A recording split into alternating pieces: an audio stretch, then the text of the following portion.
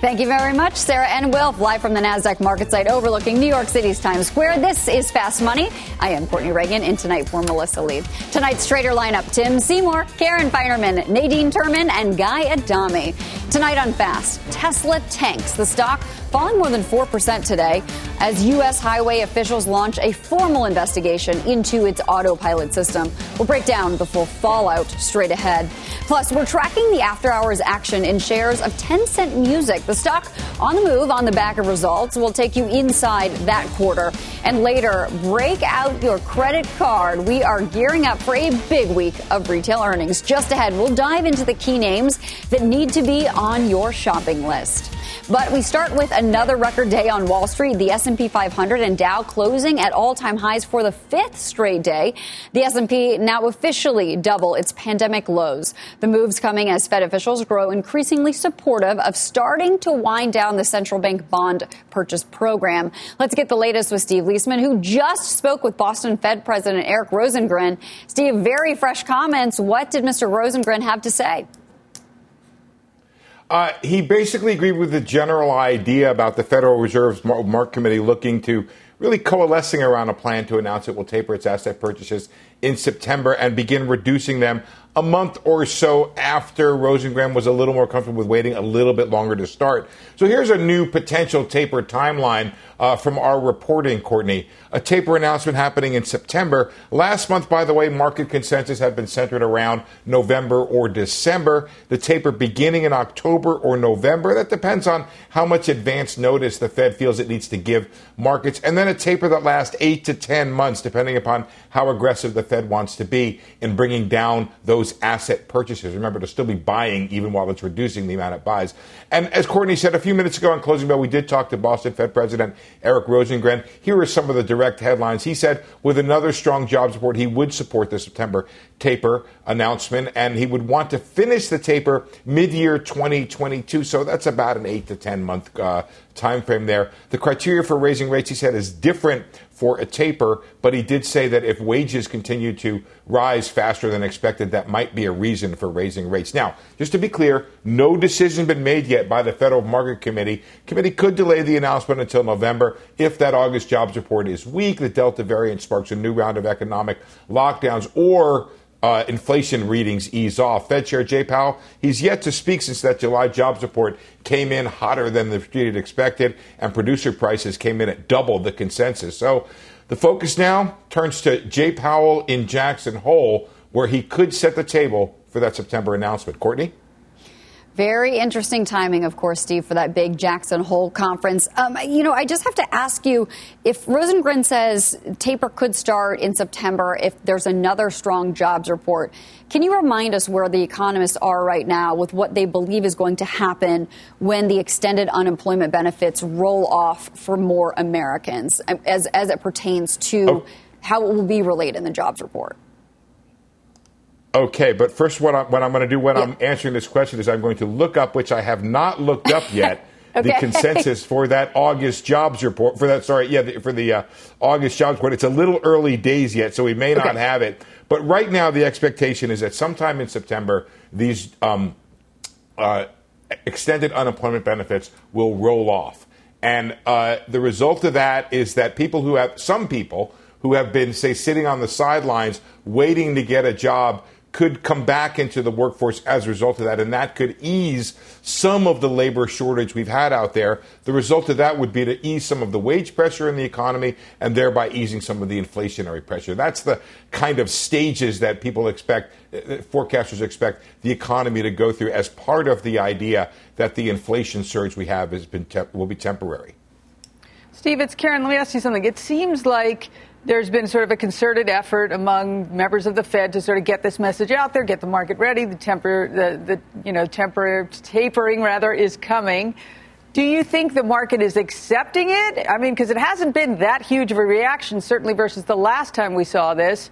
Or are they questioning whether, maybe the Delta variant causes, less more pressure, economic pressure? What do you make of it? I think there's a bunch of explanations. I think that's a really good question, and I'm actually working on a story about why this has been taper tranquility so far. I'm not sure if that's the right word, but there's a couple answers out there, Karen. Let me start with the idea that Fed Chair Jay Powell has been extremely focused on making sure there wouldn't be a tantrum, and he has studied what happened in 2013, and he believes the answer has been advance notice. I think he wants to lull you to sleep by this. Remember, we started talking about a taper, I don't know, in the spring. By June, we had a pretty detailed report about the Fed's plan to roll this out. And then they began rolling it out. So they talked about it at the June meeting. They talked about it at the July meeting.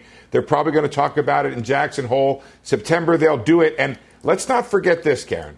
We're talking about a taper. What does that mean? A reduction in the amount of purchases. So what I calculated today, Karen, and you can double check me on the math, if you take $120 billion down by $15 billion a month over 8 months, you are still going to add $660 billion to the balance sheet while you're tapering.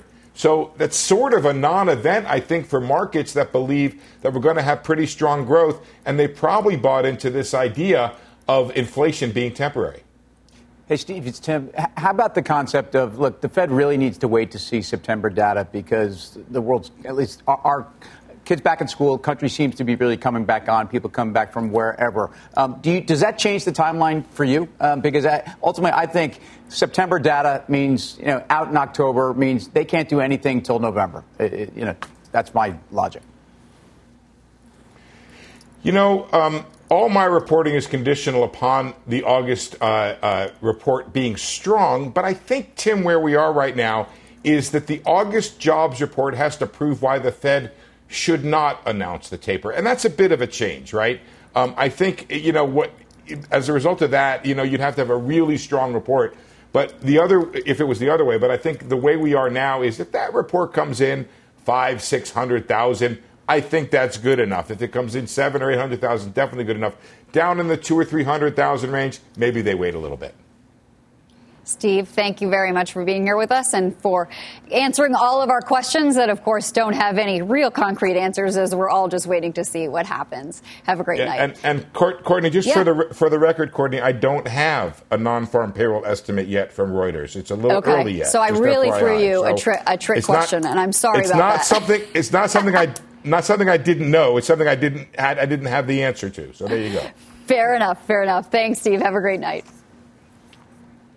All right, let's trade on this a little. Mr. Adami, we have not heard from you yet. What do you make of all of this and the Fed's timeline right now and what Mr. Rosengren had to say on the closing bell with Steve? Yeah, it's interesting. It's starting to line up with a lot of voices out there, the September-October notion. And I think Karen's question was spot on. Why is not the market reacting to this? And I think Steve's answer was also spot on. The fact that, although maybe we're talking about a $15 billion a month thereabouts, we're still talking about a Fed that's going to continue to add to their balance sheet. One thing that concerned me, and it's a question for another time, is the bond volatility we're seeing. I talk about it a lot. I'm becoming a bit of a broken record, but the moves in 10-year yields are extraordinary, in my opinion, given it should be the most liquid asset on the planet. You've seen it. I don't need to go back and tell you some of the moves we've seen over the last few months, but they're remarkable, and maybe the market's just become accustomed to it. But I would submit that bond volatility is typically the precursor of equity volatility, and that's what my concern would be. Nadine, what's your thoughts here? Well, we looked at it a little bit differently, and that is, yields just trade in a range. And so we were long fixed income and some treasuries last week, and then you get yields down, so the bonds are up, and then today is the day that you trim them. If you're feeling a little bit more lucky, maybe you go short the TLT. But we're just seeing it trade in a range. So that's what we've been doing for client portfolios. And what we're looking at in terms of the data for GDP is that it's decelerating around the world. So the growth is decelerating. So we actually think that the Fed's going to have to walk a fine line between some of the positive numbers, so labor coming back in the market, inflation being high, and then also looking out to say, okay, if things are going to decelerate, how do we walk this fine line? So, Tim, if the market is sort of unreactive right now to some of these taper headlines, does that mean that rates are going to matter more? Do they matter less as we're battling inflation? Are we all just finally ready to get out of this period of unprecedented rates? Yeah, I hear you. I don't think the markets are even close to ready to get. I mean, so if you think about it from the market's perspective, I think the sense of when the Fed and I don't want to speak for other folks. The sense that the Fed is going to raise rates anytime soon is not in the market, nor should it be, because the Fed has been very clear on telegraphing this.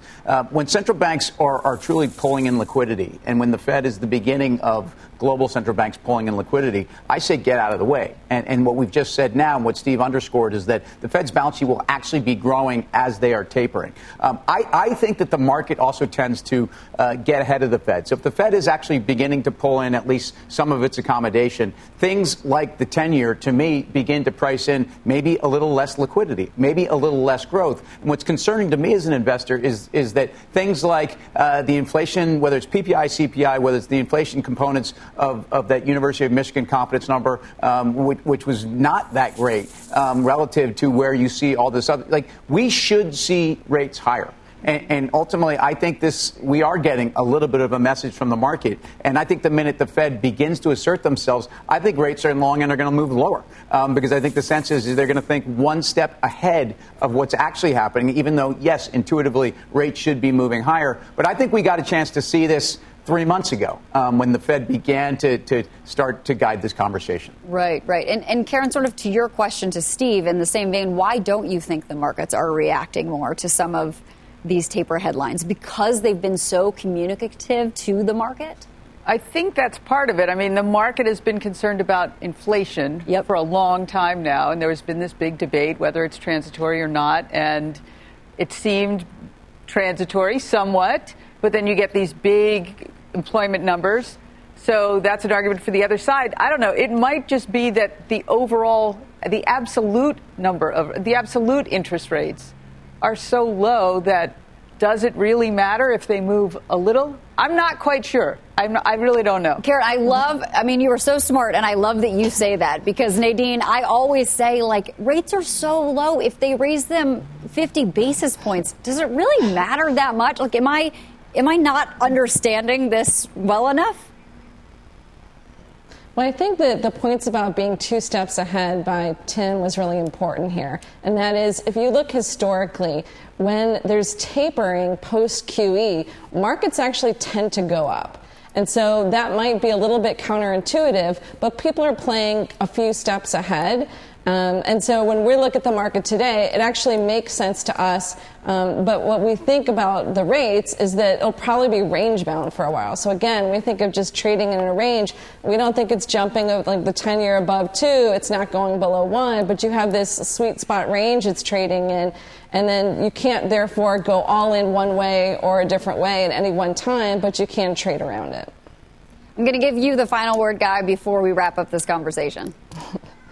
Yeah, I'm not an economist. I say it all the time. I'm not smart enough, nor am I humorless enough to be one. But what I will say is, I do think bond volatility is a thing. And to your point about, 50, I know this is just math, but listen, 50 basis points when 10-year yields are 10% are one thing. When they're, 1.3%, it's entirely different. So I think we all understand that. I'll just say, finally, Fed has done a masterful job, whether I like it or not.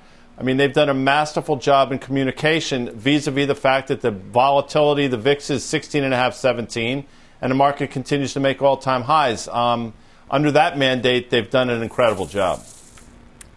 All right, got it. Well, coming up, we're going to go shopping for opportunity. A ton of big retail names report results this week. We're digging in with a good old-fashioned game of shop it or drop it. But first, we're all over some after-hours action and shares of Tencent Music. That stock on the move after reporting results you can see higher by more than 3.5%. Those details are up next when Fast Money returns.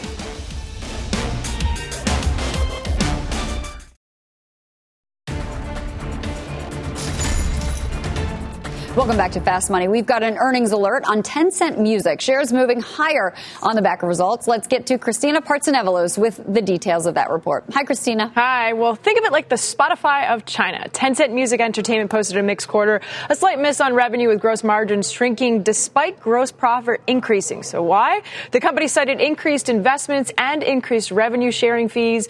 Also, Tencent Music in this latest quarter did continue to show that it's growing market share with online music payers reaching 66.2 million for the second quarter. That's an almost 41% increase year over year. And the company has tried to attract more users recently by focusing on long-form audio and expanding its library through licensing deals with Universal Music Group and Sony Music. Year to date, though, the stock has trended down 52%. And Tencent Music does plan to also list in Hong Kong as a hedge against a possible forced delisting here in the United States. Nikkei Asia reporting that Tencent Music is leaning towards putting off the sale until next year when market and, of course, regulatory hurdles that we've been talking about have eased. And also, keep in mind, in July, the SEC said Chinese firms listed on U.S. Stock Exchange must disclose the risks of the Chinese government possibly interfering in their business, a.k.a. an audit. And unfortunately, for a lot of these companies, Beijing forbids such reviews on national security grounds, which is why many Chinese firms like Tencent Music are turning to Hong Kong for secondary listings. But the share price, like you listed, is trending slightly higher after these results. Back to you. Thank you very much, Christina. Tim, I want to start with you. You're a music guy, one of the resident music gurus on the show. Yes, Not the only one. Yes, I am. But one of them. What do you make of this report, Tencent Music, and just the general risk around investing in a company, as Christina pointed out, with all of these regulatory risks from the Chinese government? The Spotify of China, unfortunately, is not about an exclusive strategy on content that they had in streaming. And by the way, they lost an antitrust case, and there are reasons around why some of the bottom-up stuff around the company is not great. But the story here is all on regulatory side, and the attack on Tencent, and ultimately the sense of where their streaming business, which also really had a bit of a monopoly in China, is under some pressure. I think they have some transition of their product base into more social entertainment. I think that's exciting. I think there's a cost to it. But remember, again, this was a stock that was a $50 billion market cap in late March. It's now about a $16 billion company.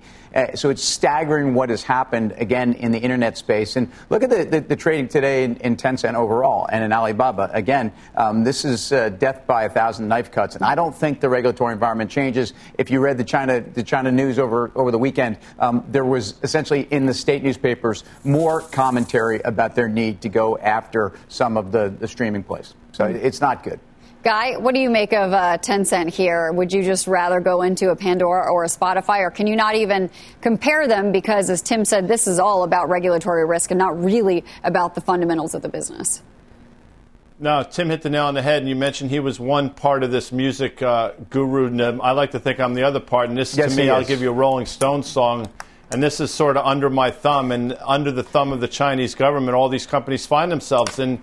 We've talked about it for a while. I will tell you, I think Tim and Karen would probably agree with this, and I've been interested to hear what Nadine says, but 176-ish was a level that Alibaba closed at on the lows of March 2020, and we are precariously close to that. I think the risk-reward for Alibaba is the best it's been probably in 8 or 9 months.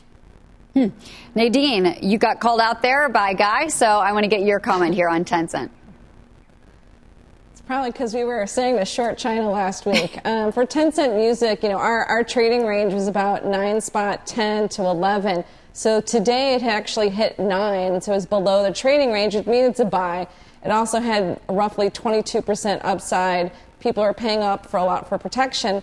But Tim's point are valid. So as a trade, it was oversold today, and you could buy it and make some money. But in terms of the intermediate term, there's some problems here. Guy and Tim were talking a little bit about it. And it's not just the regulatory aspect, but the fact that they had to pull the $5 billion offering in Hong Kong. And when you indefinitely pull it, what it means is you're foreseeing a lot more issues down the road such that you can't plan ahead. And as a shareholder, this is nothing more than a trade then. If the management team can't plan for it, I think as an investor you can't. That said, we were short China last week. We had covered that given the last few days of trading with China being down. Now China's pretty much oversold. So, if you are looking for trades, obviously there are undervalued assets like BABA and others, but you have to be willing to make this more of a trade or a long-term hold. But you can't think you're going to sit there and not look at the stock because it's going to be a volatile ride. That's very interesting. You either go short-term or you go all in. And as we've been talking, shares were higher by 3.5%, and now they're up, but under 2%. We're just getting started here on Fast Money. Here's what's coming up next. Just when you thought earnings season was over, some big retailers are ready to report. So, should you shop or drop these names? Plus, Tesla shares headed in reverse.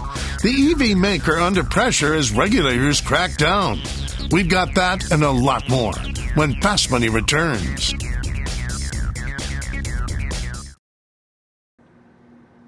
Welcome back to Fast Money. We're gearing up for a big week of retail earnings with big names like Walmart, Target, Lowe's, and Macy's all reporting this week. There are others, too. And the basic rules of economics are really going to be the focus. Consumers are spending, but inventory is tight, and the Delta variant throws everything into question.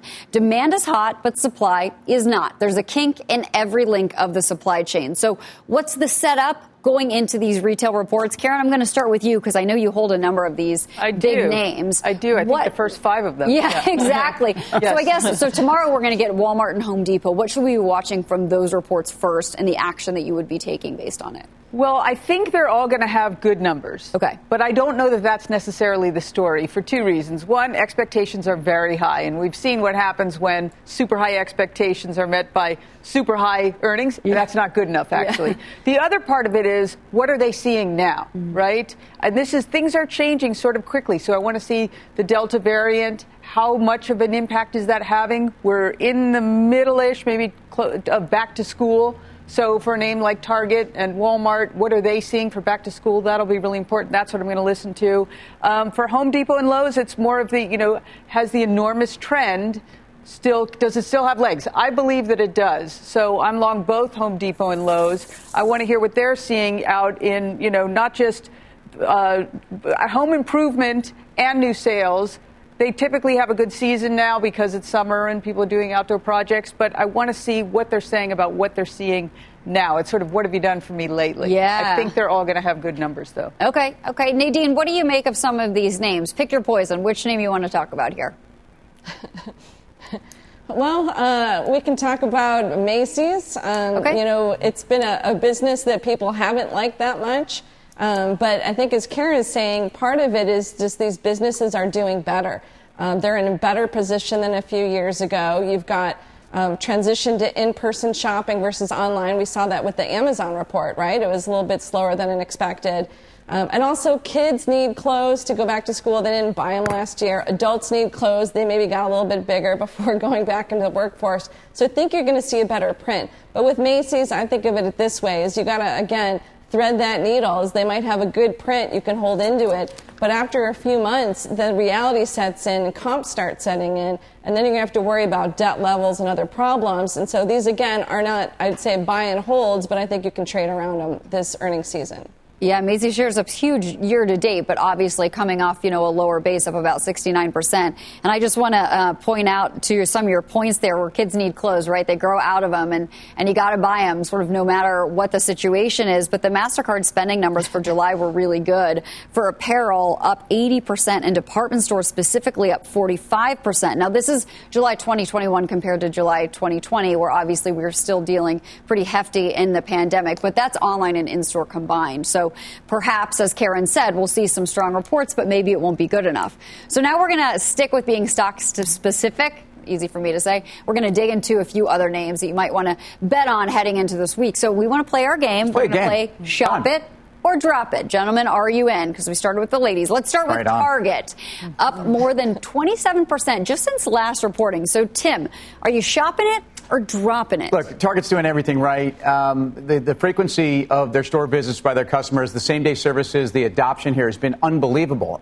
My biggest issue with Target is really, on a relative basis, not only to Walmart but to some of its peers, it's just been it's been a juggernaut. It's up almost 50% year to date. I think there's better places to go, and for that reason, I'm out. Ooh, you're out. Karen, what were you thinking on Target? I'm in. I'm long Target. Yeah, by the way, I'm dropping it. I went Shark Tank, and who am I kidding? I dropped it. I'm going to play the game right. I got to pick the right show. Okay, Mr. Wonderful. I'm long. I like it. It has had a huge run. That is my least favorite thing about it. They did everything right during the pandemic. They're doing nicely coming out of it. That mix is better for them. They're doing more apparel. That's a better margin for them. Yep. So it's not a crazy expensive either. The only thing to not like about it is how far it's come. But that's not enough reason for me to sell it, take a big gain, try to figure out when do I get back in. Can I ever get back in? I don't know. So I'm long going into earnings. Okay, got it. Next up, Home Depot, up nearly 5% since last reporting. Nadine, this one. Are you shopping it or dropping it? Is the home improvement trend over? Are we still in it? Yeah, I guess versus Karen, for me, I think it's such a great company, and obviously they've done really well through the pandemic and then beyond, and servicing their pro customers as well. But I just think expectations are high, so I'm dropping it here. It's not something I'd short, but it's just not something that gets me too excited. My range is about 327 to 338, so it's an even plus minus 2%. So for me, that's not quite exciting. But I am going to be looking at lumber prices. I'm just saying, okay, our revenues actually going to be up because lumber prices are down, but our margin's going to get worse. What's happening here? As well as the supply chain, are there issues? So I think it's going to be easier to pick things apart than continue to get excited about what they're putting up. It does seem when Home Depot reports it's a little hard to move the needle for them, good or bad. It's such a big company that operates so well. You don't usually see big pops on this name after earnings. But, Guy, what do you make in general here of Home Depot? Would you shop it or are you dropping it? I'll play the game correctly, Tim, and I'll say shop it. And listen, I know what Nadine is saying. I mean, clearly you can make a case against Home Depot on valuation, but I would shop it because you saw that huge move into May. Stock traded up to $345. The subsequent sell-off, to me, flushed enough people out where I think we're going to ratchet through those prior all-time highs. Again, valuation a concern, but don't be surprised if they announce additional share buyback. I think they announced a $20 billion share buyback program in May. My sense is they're going to add to that. Pristine balance sheet. Comps are going to be great. Valuation a concern, but it's been a concern now for the last 5 years. I think you shop Home Depot. All right, we'll see what happens with Walmart and Home Depot tomorrow. Of course, they are Dow components, so we'll see if that moves the broader market. But next up, Macy's down about 1% since last reporting, so relatively flat. We heard where Nadine stands on this one. Karen, are you shopping it or dropping it? I'm dropping it. I'm not shorting it. I mean, Macy's is very cheap. That's what I was going for it. Macy's should be very cheap. Okay. You can't sort of grow your way into, you can't shrink your way, rather, into being a great company, or it's very hard to do. They're doing a great job given what they have, right? So doing everything they can. All that being said, though, they did have a lot of debt they had to take on. It's not crazy expensive, but it's, it could pop, but I don't want to be in it. I'd rather drop. Okay. Got it. Tim? Well, I think there's a lot of short interest in the stock. So I think Karen's probably smart to avoid the short side. There's almost 14% short interest. There was close to 30 when the stock was at $10. So you've taken a lot of that up. I think Jeff Gennette has done one of the great CEO turnarounds, certainly in retail, almost anywhere. And when you think about the percentage of their sales of each new dollar that's going to be through digital sales at Macy's, I think last quarter was north of 48%. That's what they've been trying to do in addition to managing inventory and creating a little bit more of experience, because that's why I go to Macy's. So I'm a buyer. I'm shopping it. So just to play the game right. And I do think that Macy's, while it's had a great run, if you look at that chart, it's consolidated very nicely around this $18 to $19 level. And I think it's ready to make another move. All right. Got it. Next up, Foot Locker. Shares down more than 6% since last reporting. Guy, what do you think? Sneakerhead? Are you shopping it or dropping it? Well, I'm not a sneakerhead, but I will shop this one. Deutsche Bank just added it to something they call a catalyst call, which I don't really know exactly what that means, but good for them. I think they have a $72 price target. Again, people will sort of knock it a bit on valuation, the fact that there are a lot of direct consumer stuff, but I think the stock has sold off enough where you're going to get a bounce post earnings, I think on August 20th, so I shop it. Okay, Nadine, how about you for Foot Locker? Shopping it, dropping it? I think for the quarter, you're probably going to be okay, but I would drop it otherwise. For me, when you have such a large component of your business tied to one group, in this case, it's Nike, I look at the valuation of Foot Locker. They're going to have to put in CapEx to please Nike, SG&A to please Nike. I mean, it's not the kind of position you want to be in. So I'd rather just own Nike. So I'd buy, if I can shop it, I'll shop Nike, and I'm going to drop a Foot Locker. Yeah, that is kind of the concern I think many of these retailers have, that aggregate the brands when the brands start growing their direct-to-consumer business. But, Karen, I want to give you a word on Foot Locker. What would you do here? I kind of agree with everything Nadine just said. I think the Nike thing, that's always been the case. That has been the knock on Foot Locker, and then Foot Locker has managed to, trade nicely at times through it. But we're starting to really see Nike accelerate that direct-to-customer. It used to be a small part of their business. Nike, during the pandemic, has just really turned it up a notch or two. Foot Locker's trying their best. They took a position in GOAT. I was going to say, yeah. Which is good for them. They're trying. Yeah. They're trying. They're doing everything they can, but I think it's a challenge business. Fair enough. Well, that was a fun game of Shop It or Drop It, right? Rock we all played well, even you, Tim. Even not too well, actually. We got confused about the rules in the game we were playing. Yes, sorry. It's all right. Coming up, shares of Tesla hitting the skids as regulators launch an investigation into the EV maker's autopilot system. So buckle up. Those details are next. Shares of Tesla down 4%. Plus, the traders aren't the only ones who've got their eyes on big pharma. The big smart money buys that have the stocks moving in the after hours. We'll give you that when Fast Money returns.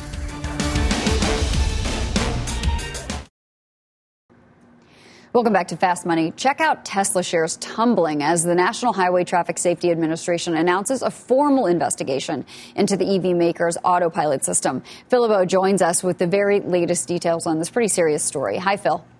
It is a serious story, Courtney. Now, it remains to be seen whether or not this ultimately leads to a recall for the Tesla vehicles that are impacted here.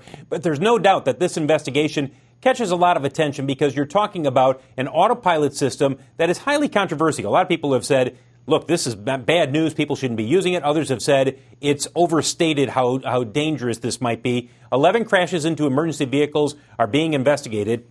17 injuries, 1 fatality, and it basically involves all the Tesla models, the XX, Y, and 3, between 2014 and 2021. The montage that we're going to show you here of different vehicle crashes are all first responder type incidents where a Tesla in autopilot hit a state trooper car or a fire vehicle that was at a highway scene where they were responding to another accident or something else was going on, and the Teslas involved in these crashes were in autopilot mode. By the way, 765,000 Tesla vehicles involved in this investigation. Elon Musk has defended the autopilot technology for years. Now, there are some who have said he has suggested that you can drive hands-free all the time with autopilot. He comes back and he has said, and I've heard him on conference calls say, look, we've always told people, and there is language in the Tesla vehicle owner's manual says you must pay attention when the vehicle is in autopilot mode. Nonetheless, there have been some changes that have been made. The Model 3 and the Model Y both have cameras inside that face the driver. Those cameras were turned on in some Model 3s and Model Ys earlier this year. And many have suggested that's the type of technology that needs to be in all Tesla vehicles across the board so that it can alert a driver when they fall asleep, when they get distracted, when they're not paying attention. That's the type of technology, Courtney, that you see in Super Cruise with the GM vehicles, and you see it with other automakers where they have the driver identification cameras so that they can tell if you get distracted, if you fall asleep, if you become drowsy, etc. And so is that what the investigation, Phil, is trying to determine exactly? What questions are they asking? Clearly crashes happen, so they're trying to decide if the driver was at fault or the system? All of that. Was the driver at fault? Was it the system? And then they may ultimately come back and say, hey, look, the system warned these drivers and the drivers didn't pay attention. And it was human error. Remember, there was a Tesla autopilot crash, really the first one, where there was a fatality down in Florida several years ago, and it looked like, oh, here's a case with autopilot. It didn't work right. The vehicle crashed into a semi. Ultimately, the NTSB conducted a lengthy investigation, and at the end of that investigation, they said that the technology worked the way it was supposed to work. So you can't sit there and say immediately, well, it's the technology, it's not working. You've got to see how these investigations play out. Got it. Okay. Thank you very much, Phil. You bet. This is a serious story, of course, but it does have ramifications for the stock price, as we mentioned, down more than 4%. Tim, what do you make of what Phil has to say and what they're looking at and how this ultimately plays out for Tesla and the technology that it's trying to really move forward? I think the people that are buying Tesla for the technology are unfazed by this. Okay. I think these are very serious concerns, and these are dynamics that really in the past have been questions around the company, but I don't think they've ever really moved the stock. The closest thing they really moved to the stock is when the stock had bigger issues around their profitability, but really around their balance sheet when I thought it didn't take a lot to push it around. Look, they just announced some very good numbers, and some of the trends that made those good numbers and the profitability will probably get better. I think the big issues are, while they've reduced cost per vehicle, the revenue per unit, and the gross margin dynamics of this company do not warrant this multiple. And I just don't think it doesn't have the kind of growth of a tech multiple company. And I've said that for 3 years, and I've been wrong on the stock price. But if you're asking me if today's news is going to be a game changer for Tesla in the short run, I say no. Nadine, what do you make of this? I mean, Tim says that, look, the people that love this technology aren't going to be fazed by the investigation, but certainly some shareholders were today, as you can see the move in the stock. Sure, but also tech was down because of a question on rates. So I think that it's probably a little bit muddled. And at the end of the day, it's not that much, I would say, on the share price. But when I think of Tesla for us, you can look at maybe a 6.6% upside. So our range is about, 682, I think, to 728. But when I look at other options, and I think that's what Tim's getting at, is, we pitched Volkswagen a few weeks ago. I much prefer that. That has more of like a 6% upside. Much more steady business than they're leasing out their technology and partnering with people. And, they're more of an underdog from a brand perspective in this space. But when you look at the technological advances, they've got it. So I'd rather just play elsewhere on this one than have to pay such a high multiple on Tesla. Fair enough. Thank you very much. We are going to move on. Coming up, Berkshire Hathaway making some big moves in big pharma. We'll break down the buys next. Plus, is there a new big short? Michael Burry betting big against Cathie Wood's ARK ETF. We've got more on that in just a few, so you don't want to go anywhere. Fast Money is back right after this.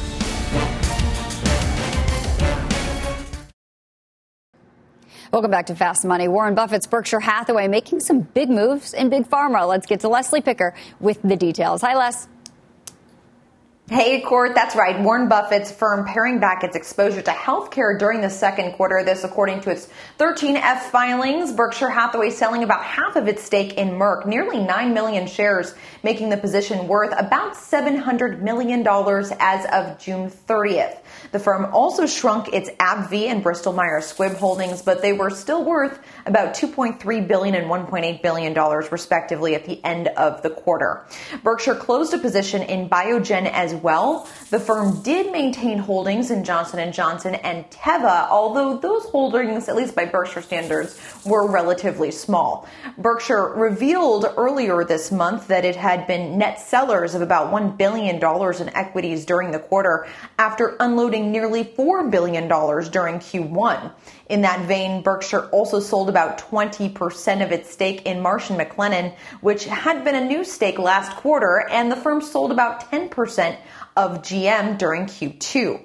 To be sure, there were a few additions. The firm boosted its stake in Kroger by 21% to hold more than $2 billion worth at the end of the quarter, and it added a bit more to Aon and RH. Note these positions are all as of June 30th. They may have changed in the 6 weeks or so since then. Court.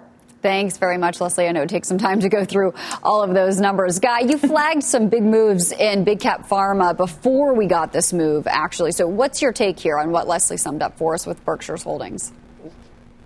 Well, it's interesting. I mean, listen, respectfully, I think, the Berkshire 13Fs are a lot different now than it might have been 5 or 10 years ago. I mean, they've obviously had some missteps, but you have to obviously take it into consideration. What I will say is, we've been pretty steadfast on a number of names. I mean, Pfizer finally making all-time highs, getting through that 43.5, 44, huge double top. Eli Lilly continues to grind higher.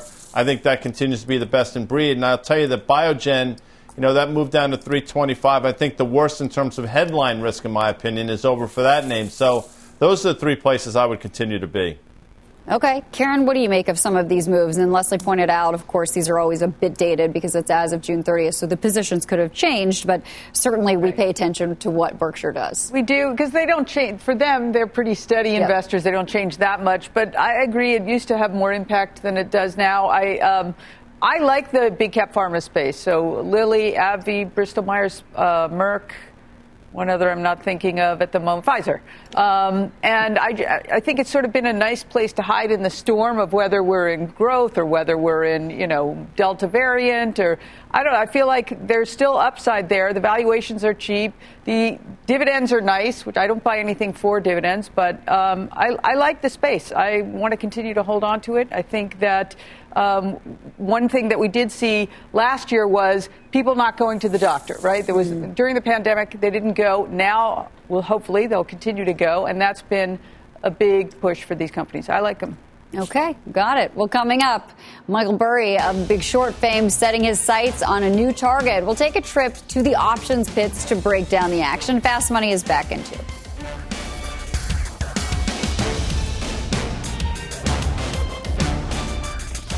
Miss a moment of Fast? Catch us anytime on the go. Follow the Fast Money Podcast.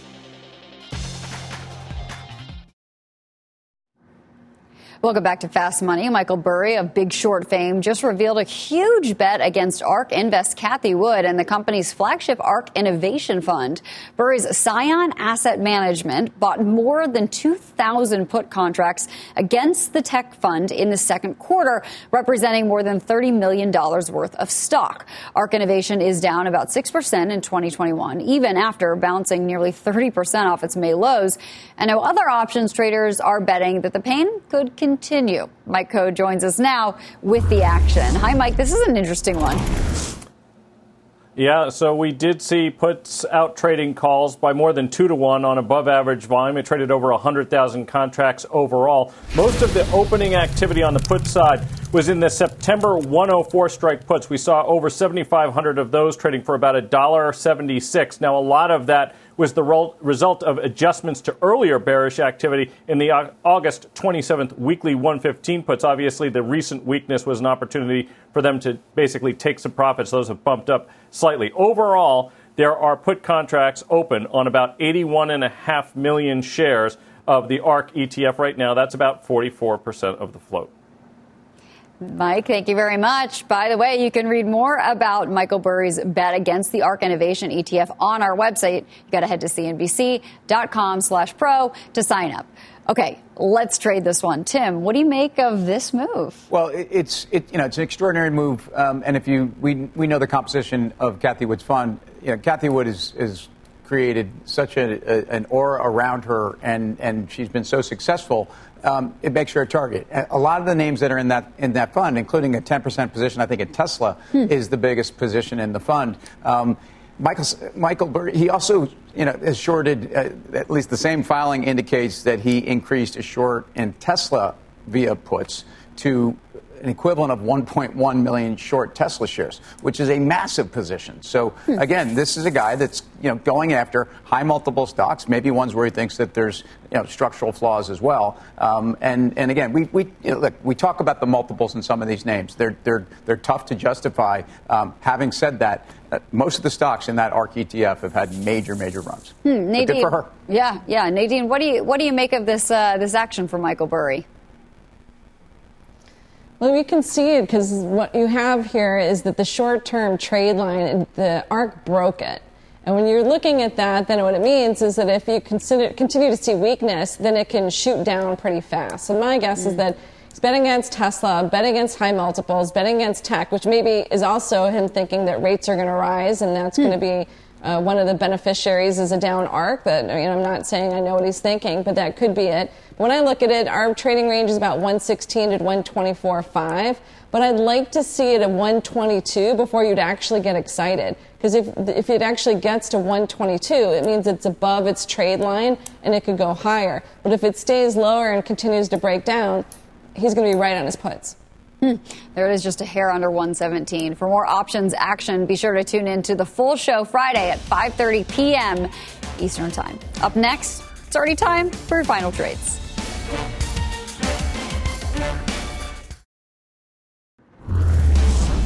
Final trade time, Nadine. Thermos his show at 5:34. Guy. Oracle. Tim. Courtney, great having you. Walmart into earnings. All right. And Karen, wrap it up for us. Anthem. Even though up today, I still like it here. Good value. All right. Thank you all for watching. Fast Money, Mad Money starts right now.